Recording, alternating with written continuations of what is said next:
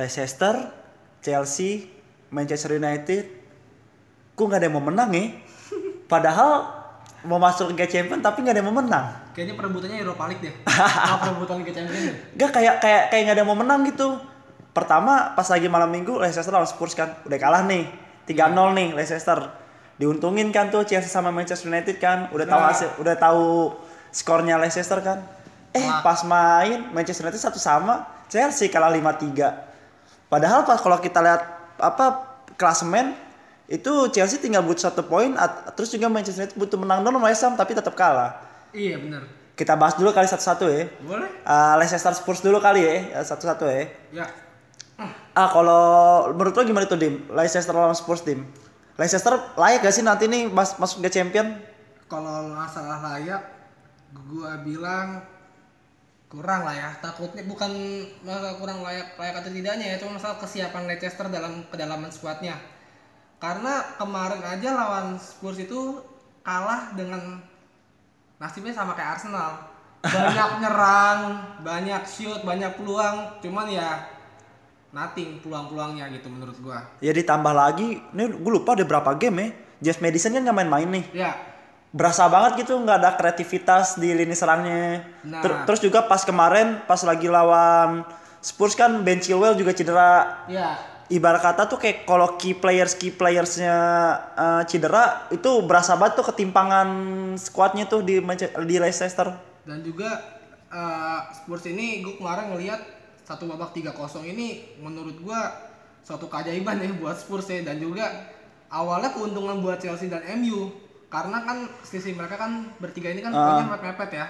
Terus juga sekarang mereka ini punya posisi poin yang MU dengan Chelsea sama 63, terus Leicester juga 62. Beda 1 poin ya.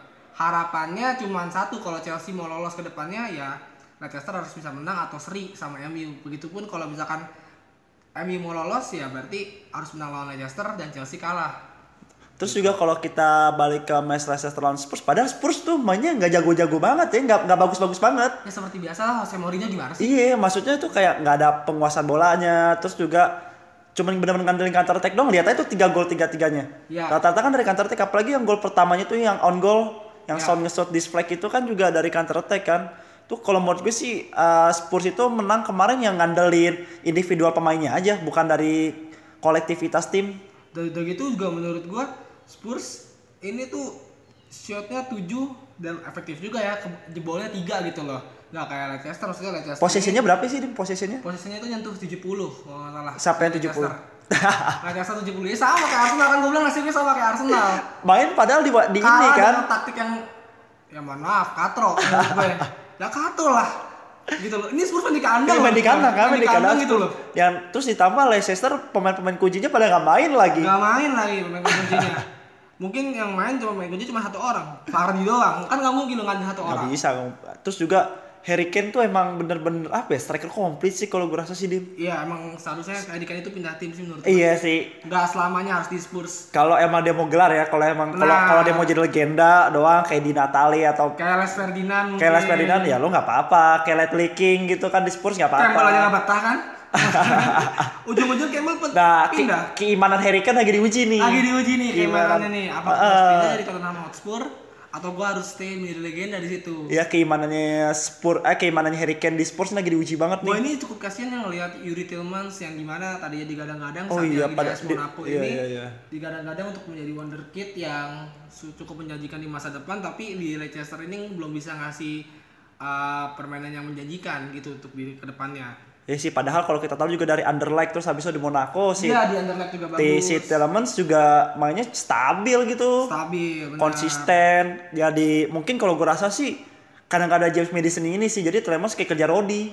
Dan menurut gue juga dari segi bertahan harus diganti nih menurut gue Wes Morgan, karena mas faktor usia juga Wes Morgan ya. Nah, makanya itu nih kalau Evans harus diganti juga menurut gue. Kalau andai kan nanti gue nggak tahu kan ya, kita nunggu game week 38 kan. Kalau andai kan Leicester masuk, gue penasaran dia transfernya bakal beli siapa. Gue rasa sih Brendan Rodgers bakal mengutamain pemain belakang dulu. Ya kalau misalkan dia mau pakai squad yang ini, ya gue rasa sih grupnya juga nggak lolos sih. Iya. Grup pun nggak lolos. Jangan kan grup nggak lolos ke Europa League dari grup aja mungkin susah. Iya susah kalau dengan squad yang kayak gini ya. Iya. Terus juga kita ke match berikutnya Manchester United. Arsenal dulu kali ya, Arsenal Aston Villa kali ya. Aduh. Gimana nih? Arsenal Aston Villa kalah 1-0. Padahal match sebelumnya ngalahin Liverpool kan 2-1. Terus ngalahin City. Benar. Liverpool habis ngalahin City kan? Iya, benar. Berarti ya kalahnya Aston Villa ya kemarinan peringkat 18 kan. Ya. Akhirnya udah naik kan. Tapi gua akuin gol Aston Villa bagus banget sih dari golnya si Trezeguet. Iya. Bagus banget menurut gua. Kayak latihan cornernya tuh ening banget tuh. Dan konyolnya itu si Tyrone Mings, pemain backnya Aston Villa itu ngajak ngobrol Aubameyang dulu saat ya ketawa-tawa ya. Ketawa-ketawa, Aubameyang lupa kalau harus nge-pressing pemain, jadilah gol. Si Trezeguet benar-benar sedih banget ya, bola kayak gitu sejago-jagonya kiper sulit juga. Dan juga Arteta ini menurut gua sedikit kesurupan Emery ya, karena dia memainkan Mesut Ozil, dan gua akuin walaupun Mesut Ozil ini sedikit bapuk ya pertandingan belakangan ini, tapi di saat ini Arsenal tuh butuh kreativitas lini serang karena nggak bisa ngandelin Ceballos seorang. Iya, kayak serangannya tuh mentok di situ-situ aja kan. Nggak ada yang bisa end pass, nggak ada yang end pass, nggak ada yang true pass gitu. Dan juga gua kemarin ngeliat Cedric Soares ini, gua bisa bilang nggak sih ini pemain mediocre banget. Si Bellerin emang mana sih? Bellerin cadangin karena kan udah main lawan Liverpool. Rotasi karena emang di final FA Cup nanti berat lawannya Chelsea. Terus juga di saat pertandingan yang mepet begini, Arteta harus pintar untuk merotasi pemain. Terus juga kalau gue yang ngeliatin ya, kalau gue nih juga Aubameyang Lacazette tuh main sih nih, nggak ada kontribusinya. Lacazette itu kayak spesialis golin Big Six doang ya. Big Six ketika ngelawan yang lain tuh melempem. Iya, kayak gue ngeliat Aubameyang tuh main pergerakannya biasanya liar kan. Kalau dari lini belakang sejauh ini menurut gue Luis tetap oke, Holding masih bagus, tapi kemarin Holding main ya? Holding main, tapi ini kemarin dengan formasi yang berbeda 4-3-3 mungkin ya, Arteta bermain 4-3-3, dan ini menurut gue aneh ya giliran main 4 back itu malah kalah. Arsenal nggak punya kreativitas serangan, dan juga di lini tengah awal memasang Torreira, terus aliran bola tidak secepat ketika Saka main, dan dari serangnya ini menurut gue aneh banget ketika Eddie Nketiah ini spesialis striker yang nunggu di depan, target man. Bukan pemainnya yang bisa create something, tapi harus jadi sayap kanan seperti Walcott atau Chamberlain. Kan menurut gue ini suatu percobaan yang enggak aja gitu dari eksperimen gagal ya. Eksperimen gagal menurut gue. Kalau lu mau naruh pemain striker di sayap itu, kalau menurut gue Lacazette lebih cocok dibanding Nketiah. Setuju sih. Kalau misalkan lu mau naruh striker di sayap, sangkanya harus punya crossing. Benar. Individualnya juga bagus, bisa gocek. Bisa masuk ke dalam. Terus juga bisa ngoper gitu-gitu kan. Aston Villa ini gue apresiasi sih, maksudnya daya juangnya. Fighting spiritnya besar ya. Jujur ya, di situ menjauhi zona degradasi. Di situ yang mainnya ngotot banget tuh malah Aston Villa bukan Arsenal loh. Benar. Walaupun possession ya, setelah kita lihat data ya, statistik possession emang lebih gede Arsenal, dan juga ini aneh juga Arsenal nih, kita kan lawan Aston Villa ini nggak punya shoot on target. Berapa sih di khususnya 11 ada gak sih? 10. Shoot on target 0, shootnya 7. Aston Villa itu shoot on targetnya 3, shootnya 8. Iya, gue juga pas gue lagi nonton tuh kayak yang big chance create-nya itu malah Aston Villa kan lebih banyak. Arsenal ini gue bingung banget kayak kemarin tuh ngeliatnya kayak udah buntu. Gue melihat lagi Arsenal di zaman Emery ketika sudah buntu, cuma bisa passing kanan kiri crossing. Udah gitu Cedric Soares juga parah, crossingnya dari 11 kali apa 12 kali crossing itu nggak ada satupun yang kena pemain Arsenal, sekalipun kena paling kejauhan. Itu paling mendingan menurut gua. Iya sih, terus juga Aston Villa berarti dengan kemenangan ini dia ngegeser Watford ya, dia naik peringkat 17 nih nanti. Peringkat 17 walaupun poinnya sama ya. Tapi beda agregat gol ya. Iya, betul. Berarti kita ngomongin yang kalah-kalah aja, ngapain ngomongin yang menang-menang ya.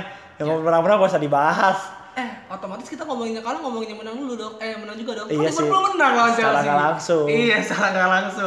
Sebelum ke Chelsea kita West Ham dulu ya sama MU. Gue pas lagi gue nonton full nih. Gue nonton. Gue nonton tuh kayak deg-degan banget kan. Gue jadi seketika tuh jadi Green Street Elite gitu. Gue lagi kayak nonton film Green Street Hooligan. Gue berharap nih West Ham bisa kayak menang. Nah pas lagi gue sebelum main gue starting, gue seneng nih si Manchester United ngeluarin winning 11-nya tuh. Oh iya. Yang mulai dari De Gea sampai Martial tuh depan tuh benar-benar 11 pemain yang sering main. Sampai Greenwood main ya. Kenapa gue seneng? Karena gue yakin ini 11 pemain ini pasti bakal kecapean, Dim. Gak mungkin gak. Benar. Dari setelah abis lawan Spurs tuh, kan break Covid kan Paris pertama ketemu Spurs tuh yang sering. Nah ini kan dia pakai squad yang ini. Terus gila tuh berapa match tuh dia pakai beruntun kayak gini-gini doang.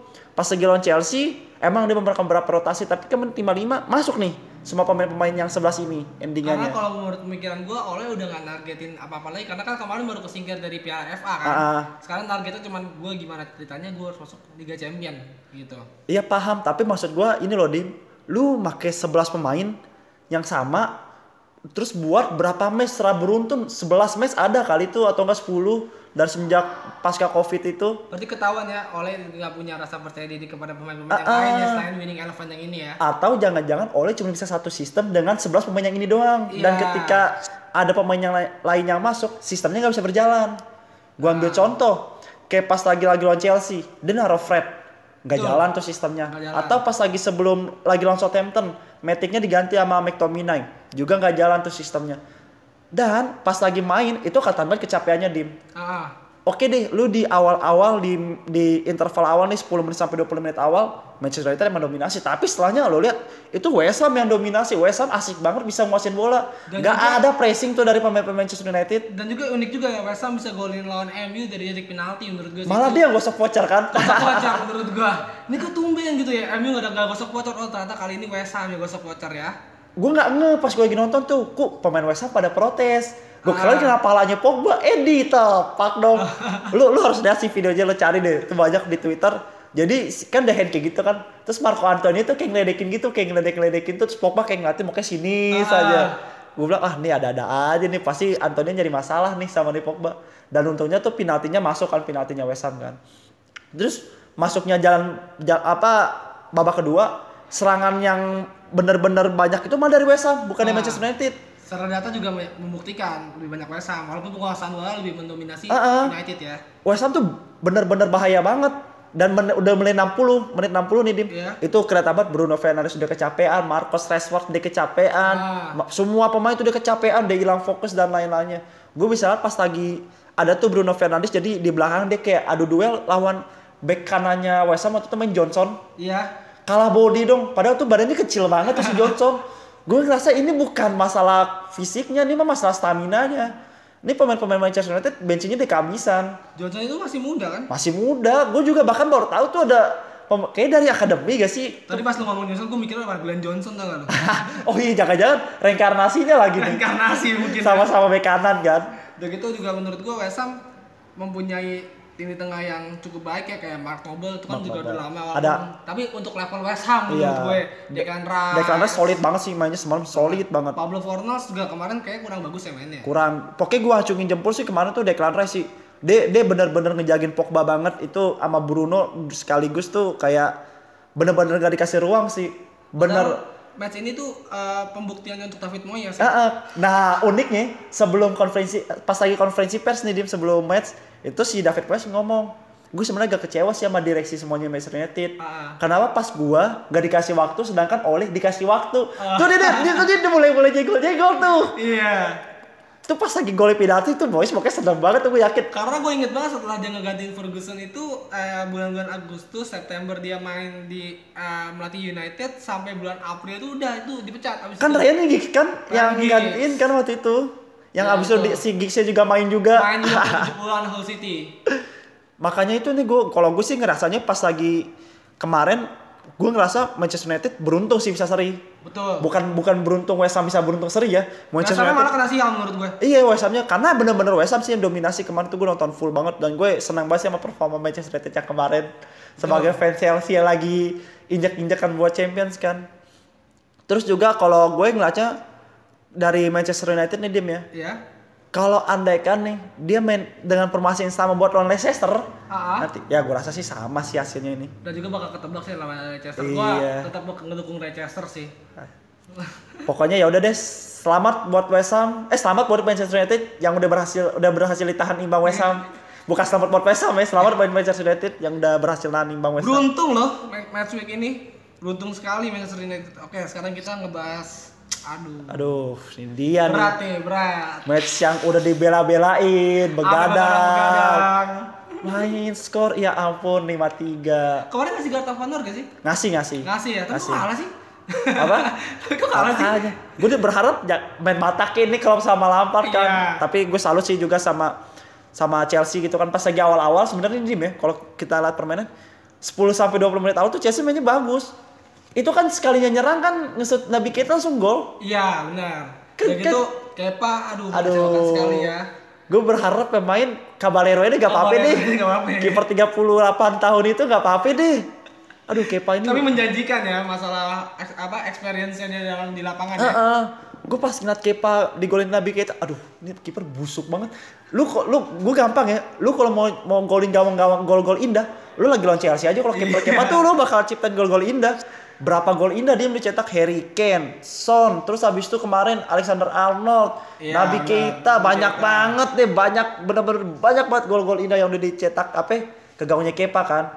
Terus juga kalau misalkan kita lihat dari match yang kemarin tuh, benar-benar si Kepa ini kagak ada positioning atau refleks atau apapun gitu. Bisa dilihat dari gol keduanya, dari gol ketiganya, bengong. Bener-bener Iya. bengong banget. Gak ada pergerakan. Gue kemarin juga ngeliat Kepa dari 5 gol Liverpool ini 3 kali dia bengong. Gini, gue paham. Gak tau dia bengong apa mager sih? Gue gak ngerti deh Gua kiper nggak mager. ngerti. Gini, gue paham emang free kicknya Arnold tuh susah banget. Waktu susah. Tapi gue mau nge-compare sama golnya Messi pas lagi golin Alisson yang semifinal tahun lalu tuh. Iya. Yang free kicknya Messi. Gue ngeliat sebenernya Alisson tuh udah effort buat loncat, tau gak sih? Bener. Alisson tuh gol ya. Maksudnya bola Messi kan pojok banget, tapi Alisson tuh Benar. udah berusaha dia buat lari, buat loncat, dia pun gak dapet. Ini kiper ya Tuhan. Tapi dari segi permainan Chelsea di awal gue sebenarnya sempat ngerasa nggak yakin Chelsea bakal menang karena Pulisic tuh dimasukin di babak kedua kan. Dan juga Pulisic ini sebagai super sub ini benar-benar wow banget sih. Gue akuin Pulisic ini pemain jangka panjang untuk Chelsea, apalagi nanti tahun depan akan dijualkan dengan Werner. Udah gitu ditambah Hakim Ziyech, ditambah lagi Havertz masih Havertz mau masuk 50-50 masih 50-50 lah ya. Dan menurut gua ini Pulisicnya harus dikasih man of the match sih buat Chelsea-nya ya. Iya. Karena di sini dia bisa ngerubah kreativitas serangan Chelsea yang dimana tadinya buntu bisa dia menciptakan satu assist dan satu gol. Yang gol keduanya dong tuh yang gocek Iya, 3 orang yang dia benar. gini ini Hazard banget nih pas gue liat lari nih. Wah ini mah udah kayak Hazard Jadi nih. lekukan badannya Iya. Hazard banget sih. Beda gembulnya doang kan. Walaupun si Giroud diganti sama Temi Abraham ya. Giroud golin dengan spesialis golnya dia. Iya udah lu. Gua kalau Giroud itu kan gue udah hafal ya dari zaman di Arsenal ya. Kalau nggak gol muntah, sundul, Gol keren. gol keren. Udah gitu Golnya doang kan. Out of the box Iya. golnya. Extraordinary goal tuh kan. Iya, benar. Gue ngeliat Giroud tuh ya udah kayak Inzaghi lo, kayak ngeliat Inzaghi main. Ini pemain lu ngeliat 45 menit awal nih kayak lu pokoknya ngeliat nih Giroud main ngapain sih tiba-tiba kok dia bisa golin. Iya, Padahal lu ngeliat nih betul. mainnya gak ngapa-ngapain. Kok dia bisa golin. Lu pas ke Liverpool, megang bola jarang. Adu duel udara lebih banyak nahan badan. Dan Chelsea ini menurunkan skuad yang sama ya ketika dia bermain lawan Manchester United kemarin di semifinal FA Cup. Percis 11-11 juga main. Kecuali Kepa doang yang diganti. Iya. Gue berapa ya? Udah kenapa gak Caballero aja sih yang kemarin main? Aduh. Dan gitu gue kemarin keren banget ngelihat crossingnya dan free Arnold. kicknya Arnold. Gokil ya itu pemain. Ini bener-bener, ini orang latihan crossing doang kali kerjanya. Gue juga bingung tuh dia sebenarnya kalau lagi training dia ngapain sih? Kayak latihan free kick dan cornering doang deh kerjaannya deh. Ih free kick. Nggak latihan ini, nggak latihan pressing, itu nggak latihan deh kayaknya. Itu tuh yang lain-lain aja deh, yang lain-lain tuh dia bisa itu. Arnold sini, lu ambil nih free kick coba. Robertson juga kemarin mainnya bagus banget. Wah iya sih. Robertson itu benar-benar dia penetrasinya yang gol kelima itu kan Nah. sama penetrasinya Robertson ke depan. Di sini gue agak kecewa sih, gue juga nggak paham sih ada apa di pikirannya Kovacic kan. Gue kalau nekan gue di Kovacic itu gue pasti bakal pakai tactical foul tuh.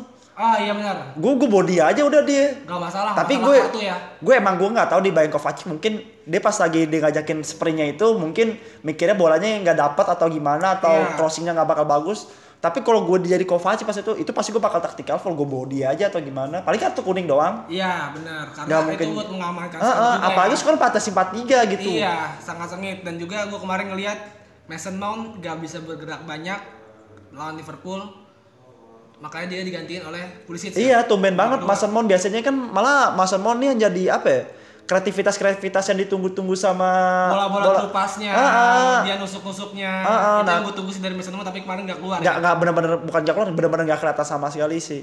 Dan kalau gue ngerasa sih juga gue paham sih kenapa Lampard masukin Pulisic babak kedua, karena Pulisic ini pas lagi sebelum lawan Manchester United pas lagi training tuh Lampard dia bilang Pulisic pas lagi latihan itu tuh ada cedera ringan pas lagi ini, jadi makanya tuh dia takut daripada dimain-mainin terus nanti cederanya bakal kambuh atau gimana, makanya nggak dimain-mainin terus dulu. Dan gue berharap sih nanti bakal dimainin sih pas di match terakhir lawan Wolverhampton. Udah gitu Liverpool ini menurut gue ya dia mantep banget sih itu tim. Bukan masalah mantapnya lagi ya, dia berani memainkan main-main seperti Curtis Jones. Iya. Memberi pengalaman kepada Curtis Jones, dan lucu banget sih kalau gue lihat Takumi Minamino ini, aduh, gue mau bilang the next Nakata, cuman masih jauh, beda posisi juga ya. Kalau karirnya masih jauh banget dibilang seperti Nakata, tapi dia manusia paling beruntung menurut gua karena dia bisa menjuarai 2 liga berbeda di Austria dan di Inggris. Mau bilang kayak Kagawa tapi nggak bisa gocek. Iya benar. Nggak bisa ngoper. Wah itu momennya yang saat dia lagi mau judul bola nggak kena bolanya. Aduh gua bilang Minamino ini. Cuman mungkin gua harap di tangannya Jurgen Klopp ini bisa jauh lebih baik sih di musim depan. Dan terus juga kalau gue match terakhir tuh ya match Liverpool lagi lawan Chelsea itu sih, kalau dari Chelsea selain Pulisic yang gue kasih kredit lebih, gue bakal kasih kredit ke Reece James juga sih. Ya, Reece James. Dia doang dari dari menit pertama sampai menit 90 menit totalitas habis. Itu Mane dia berani adu body, berani adu balap lari dan lain-lain tuh dia berani ngejagin Mane sampai se ekstrim itu sih. Gue akuin Reece James bagus banget sih. Ya, udahlah, paling segitu aja kali 5-3 Chelsea Liverpool ya. Ya, 5-3 Chelsea Liverpool, udah gitu Arsenal kalah dengan tim degradasi. Aduh. Pokoknya di game week 37 tim-timnya mediocre pada kalah semua deh ya. Iya. Tim mediocre kan kalau tim pemain City kan cuma City sama Liverpool dia menang dah. Gua harap juga buat tim gua sendiri Arsenal, semoga Kroenke dan staff lain-lainnya menyadarkan diri bahwa Arsenal memang harus dan emang dikasih dana deh yang sebanyak-banyaknya pada Arteta, karena gue percaya dengan Arteta dengan pembeliannya dia. Mantap. Ya udah deh, segitu dulu kali ya Diam ya. Siap.